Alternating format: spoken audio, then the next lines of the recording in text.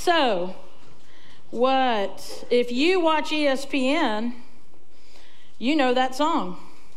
Imagine Dragons Natural, it's like their hype song. They picked it this year. It's like the one they're using to get you ready for the games and showing you all that stuff. It's a hype song because it talks about not backing down and being and tougher and colder and more cutthroat than your opponent. And it's a great worship song. Just kidding. I want to read some of the lyrics again real quick to show you where we're going this morning, okay? Just another product of today. I'm not going to sing it. Rather be the hunter than the prey, right? Because that's always the way to do it. And you're standing on the edge face up because you're a natural. A beating heart of stone. You got to be so cold to make it in this world. Living your life cutthroat. Yeah, you're a natural. And here's that natural, that cutthroat, heart of stone, cold attitude, that mentality is exactly what many people think it takes today to be a success in this world. This is what a lot of people think this is about. It's right here. And so in this second week of our playlist series, where we are taking some songs, like last week we did Time After Time, an oldie, a throwback, a good one. This one, some of you are like, I've never heard this song before. But we're taking songs that are known or out there, and we're saying, just like we do with our movie series, we're using the example Jesus set for us. He told stories like fiction, made up stories to make a spiritual point. And we did that in our movie series. We're doing that with these songs. We're taking these stories, because songs are stories. They're just set to music. And we're going to pull some spiritual truths out of this today. This message, and I almost hesitate to say it like I did last week, because I don't want it for you to go, oh, well, this doesn't apply to me. But I think as I was preparing this, I was thinking that this message for today is for the person who keeps trying and striving and attempting to achieve and to sacrifice and invest, all these things, and yet at the end of every day, they feel empty and unfulfilled. For that person who just keeps on, pushing, and they feel as if, what's this all about? And here's the thought that has been kind of tumbling around in my mind as I've been working on this message.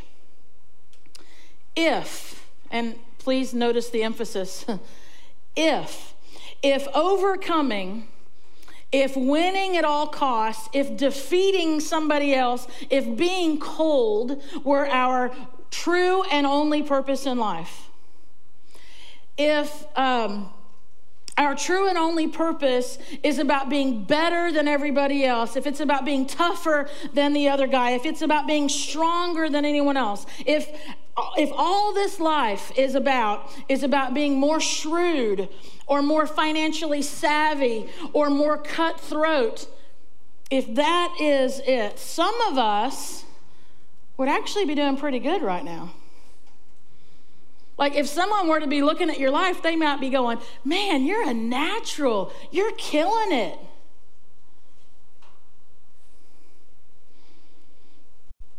Paul, who's a prominent teacher and leader in the New Testament, he had the privilege, but is also a great challenge to encourage the new Christians that were coming along. They were all new Christians, right? They were all coming to know Jesus. And Paul was given this task to go around to the gatherings of believers that we would call churches, and they started to call themselves that too. And he would either go into a city, a church, and be with them for a while, and then leave and write them a letter, or he would write them a letter before he came to see them. But he would go into churches, and he would try to help the churches understand what it means to be a follower of Jesus. And he does that in several of his letters. And I want us to look today in his first letter that he wrote to the believers in Corinth. So in 1 Corinthians in your Bible, in chapter 2, and you can turn there, and we're gonna start around verse 14. But what he does is he is talking to the believers, and he's telling them this.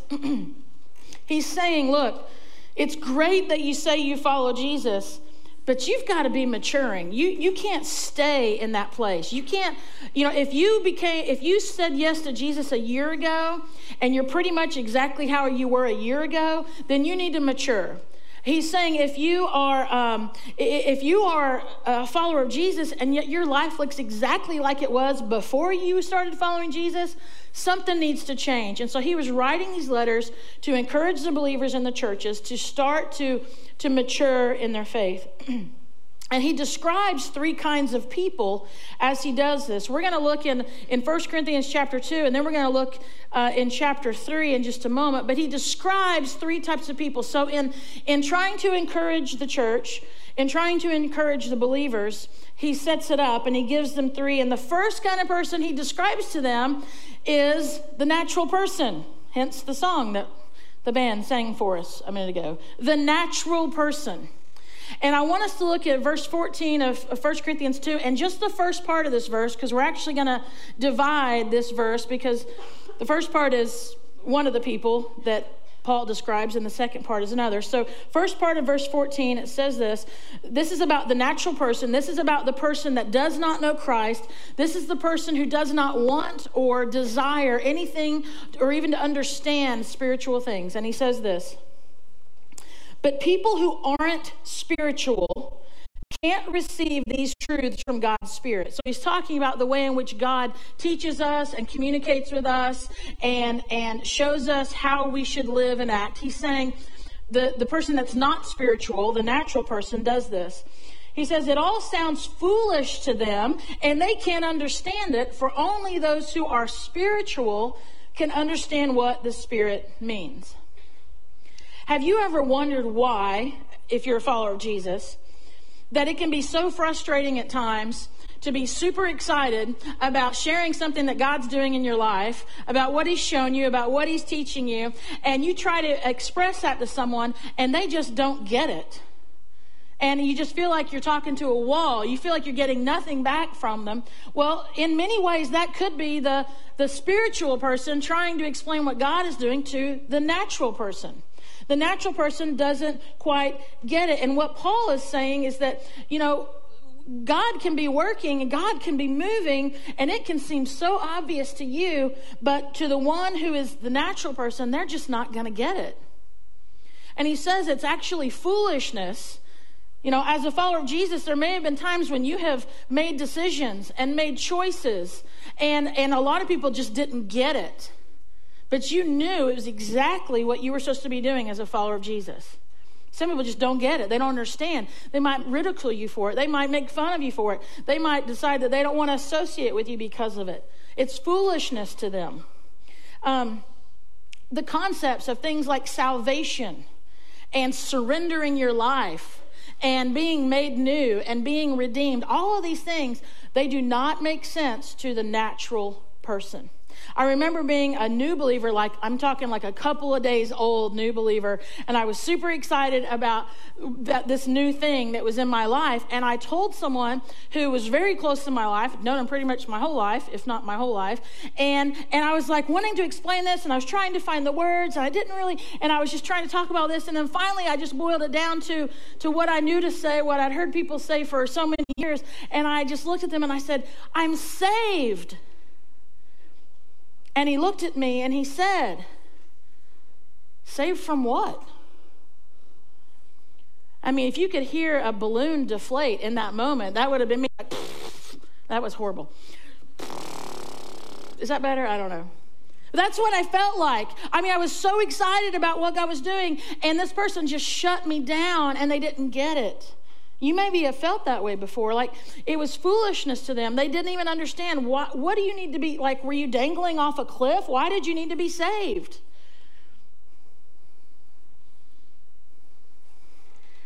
So there is the natural person. There's the natural person who just doesn't get it. And then Paul goes on to describe, he's already started to hint at the other kind of person. And he says this in the second part of verse 14 and in 1 Corinthians 2.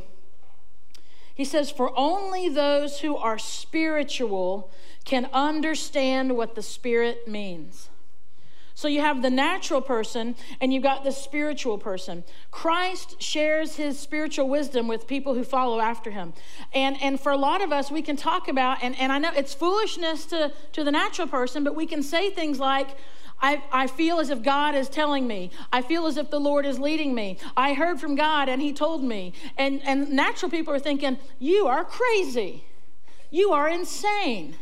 But we know, if you're the spiritual person, that that's the way God teaches us. And it comes through his word. It comes through prayer. It comes through worship. It comes through the wisdom of other believers who have walked ahead of us. That there are so many ways in which God speaks to us.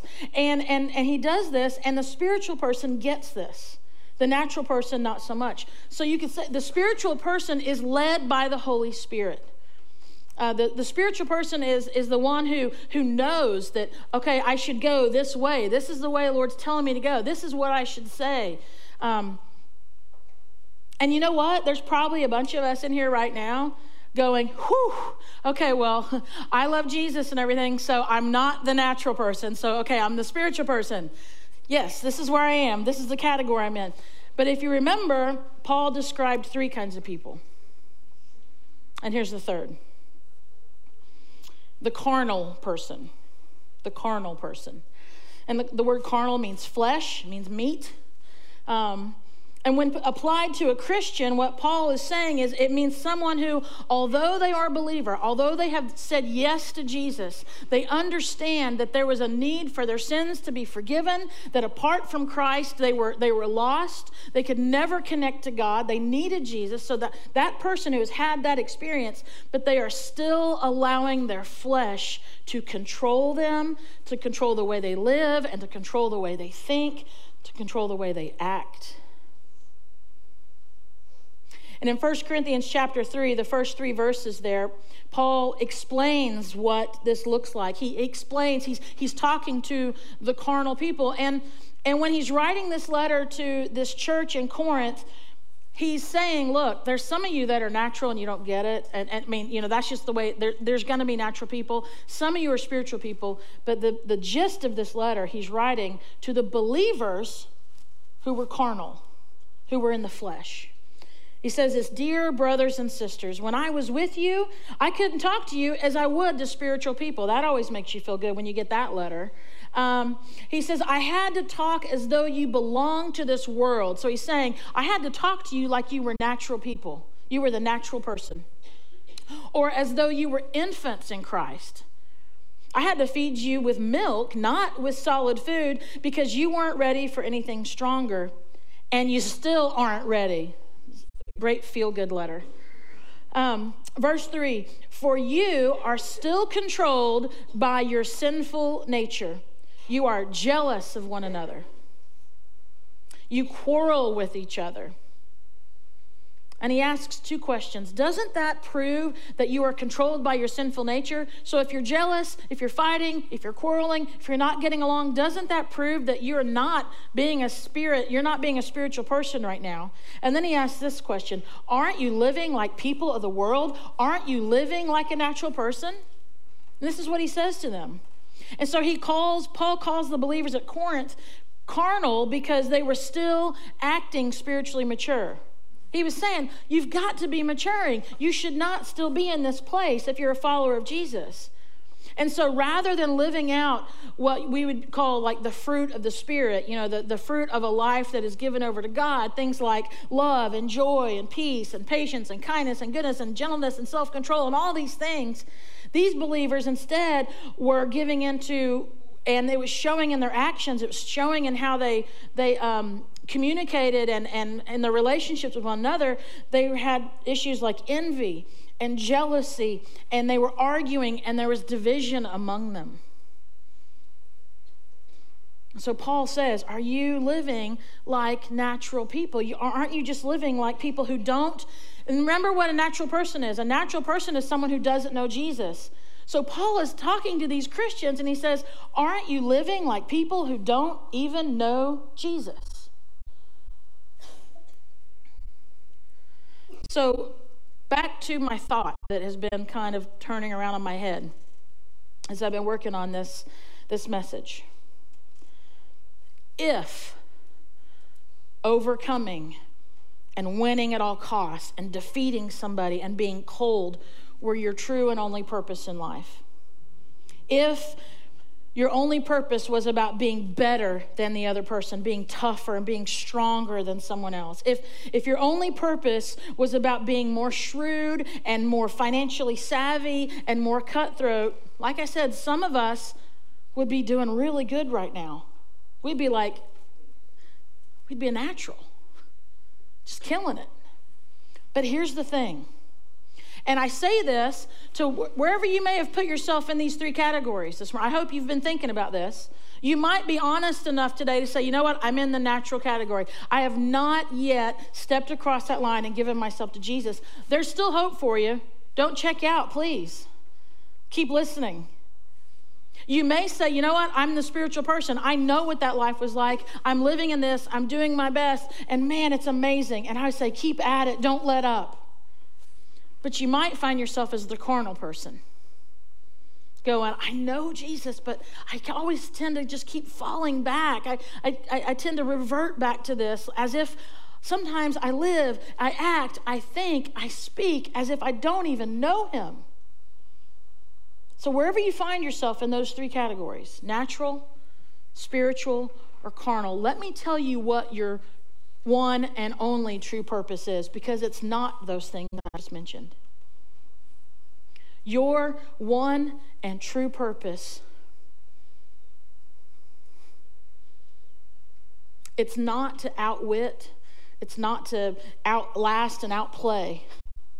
That's not your purpose. Your purpose is not to get the ring at all costs. Your purpose is not to be first. Your purpose is not to sell the most. Your purpose is not to get the highest score. This is not your purpose in life. Your purpose is not to win no matter what. Your purpose is not to be the highest in your class. Your purpose is not to do any of those things. Your true and only purpose as a follower of Jesus, your true and only purpose for the reason you were created,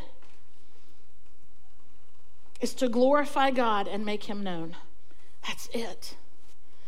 Your only purpose is to glorify God and make him known. So think about this. So guess what?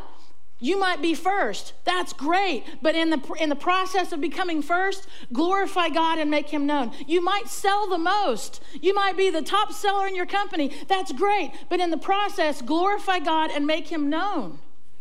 You might be the valedictorian and get all the scholarships. That's fantastic. But in the process of that, glorify God and make him known. And if you happen to be second place or salutatorian, or like me and sitting in the back row at graduation,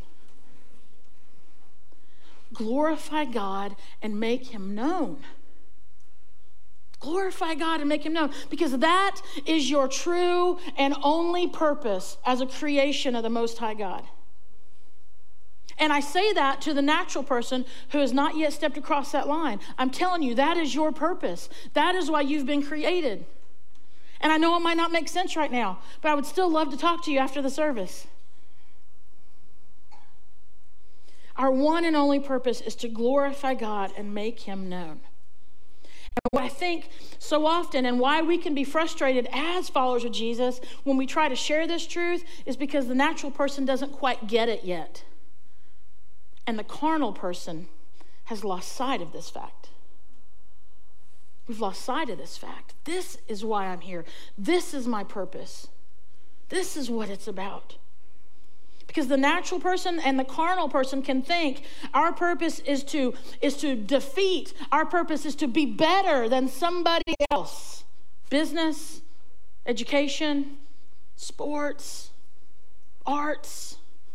I mean, everything. We can think that our purpose is to just be better than somebody else.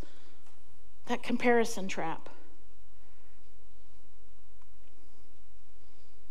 Where the spiritual person understands that our purpose is not to defeat somebody else, it's to be a light to them. Our purpose is to be a light to others. Our purpose is to minister to them. Our purpose is to show them the way. Not crush them under our foot as we walk by. The spiritual person doesn't look at other people and go, okay, that person, I've got to outshine them. I've got to outsell that person. I've got to outcompete that person. No, the spiritual person says, you know what? I'm a creation of the Most High God, and I want to be my best. I want to do what I am capable of doing, and I want to do it well.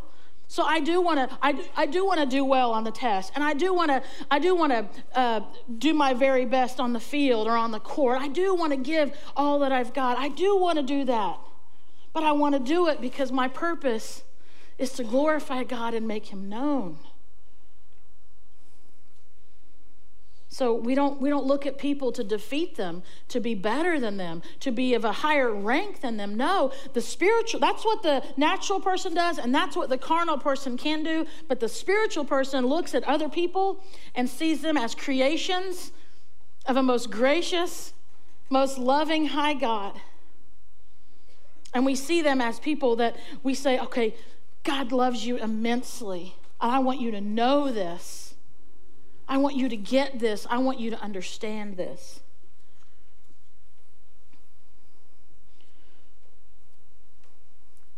Where do you see yourself? Natural? Spiritual? Carnal? As we move to a time of communion, we share communion together the first Sunday of every month. I'm going to ask the band if they'll go ahead and come.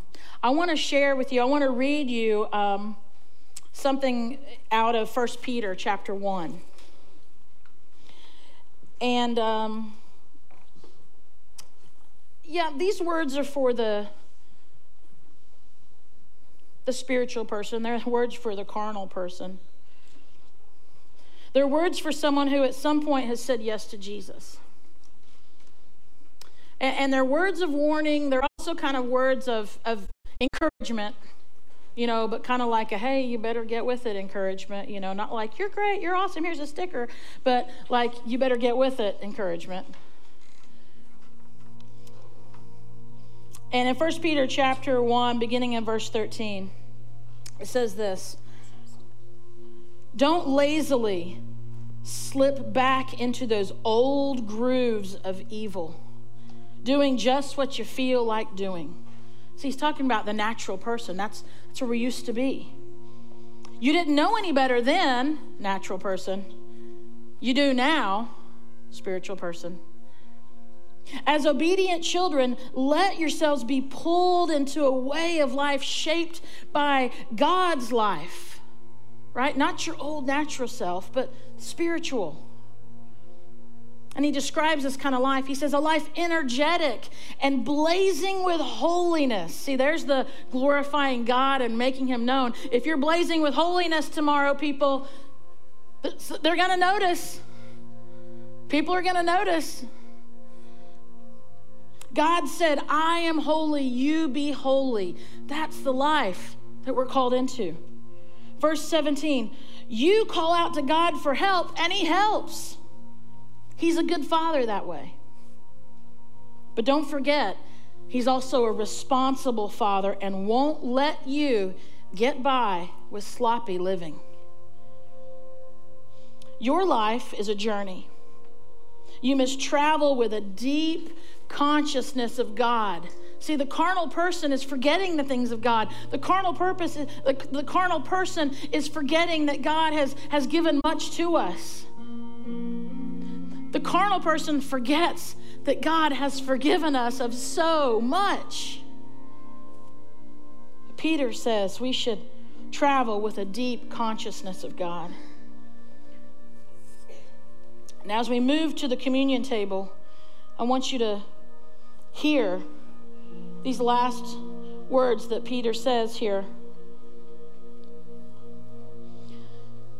It cost God plenty to get you out of that dead-end, empty-headed life that you grew up in. It cost Him plenty. He died like an unblemished sacrificial lamb.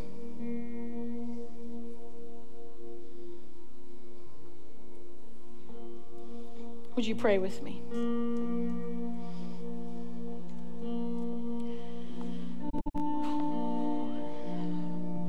Father, we come to this time, this table, and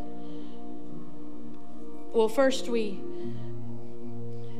thank you for your word and the way it speaks to us. And it's rarely comfortable if we're honest. It's rarely comfortable. If we're honest, if we are teachable, if we're at a place where we say, God, would you speak to me? The reality is what we get back to you is rarely comfortable, because you do call us to something more. You do call us to something greater. You call us to something bigger and holier than we could ever even try to make for ourselves, or that we could even dream for ourselves. And Lord, I don't know the condition of the heart of all these people in this room right now. Are there some natural? Yeah. God, I thank you that they're here today. I thank you that they came and that they're here and that they're present. And I pray that your Holy Spirit continue to keep knocking on their heart, and that your people would keep witnessing to them that blazing glory of who you are. And they would keep leaning in to who you are and asking questions. And God, for the spiritual person, oh Lord, it's been a journey and it's not easy. But God, would you encourage them today? Would you fill them back up right now by your Holy Spirit, that they would be just renewed right now, so that they can go out and continue to be obedient to you, and to be willing to do and to go and to say the things that you want them to do in your name. And God, for all of us carnal people, myself included, I pray, Lord, that we would reconnect with you, that deep consciousness of who you are would just start bubbling up within us. That we are reminded of all that you have done for us, of the sins you have forgiven, of the ways in which you have answered prayers, the way in which you have surrounded us with people that love you.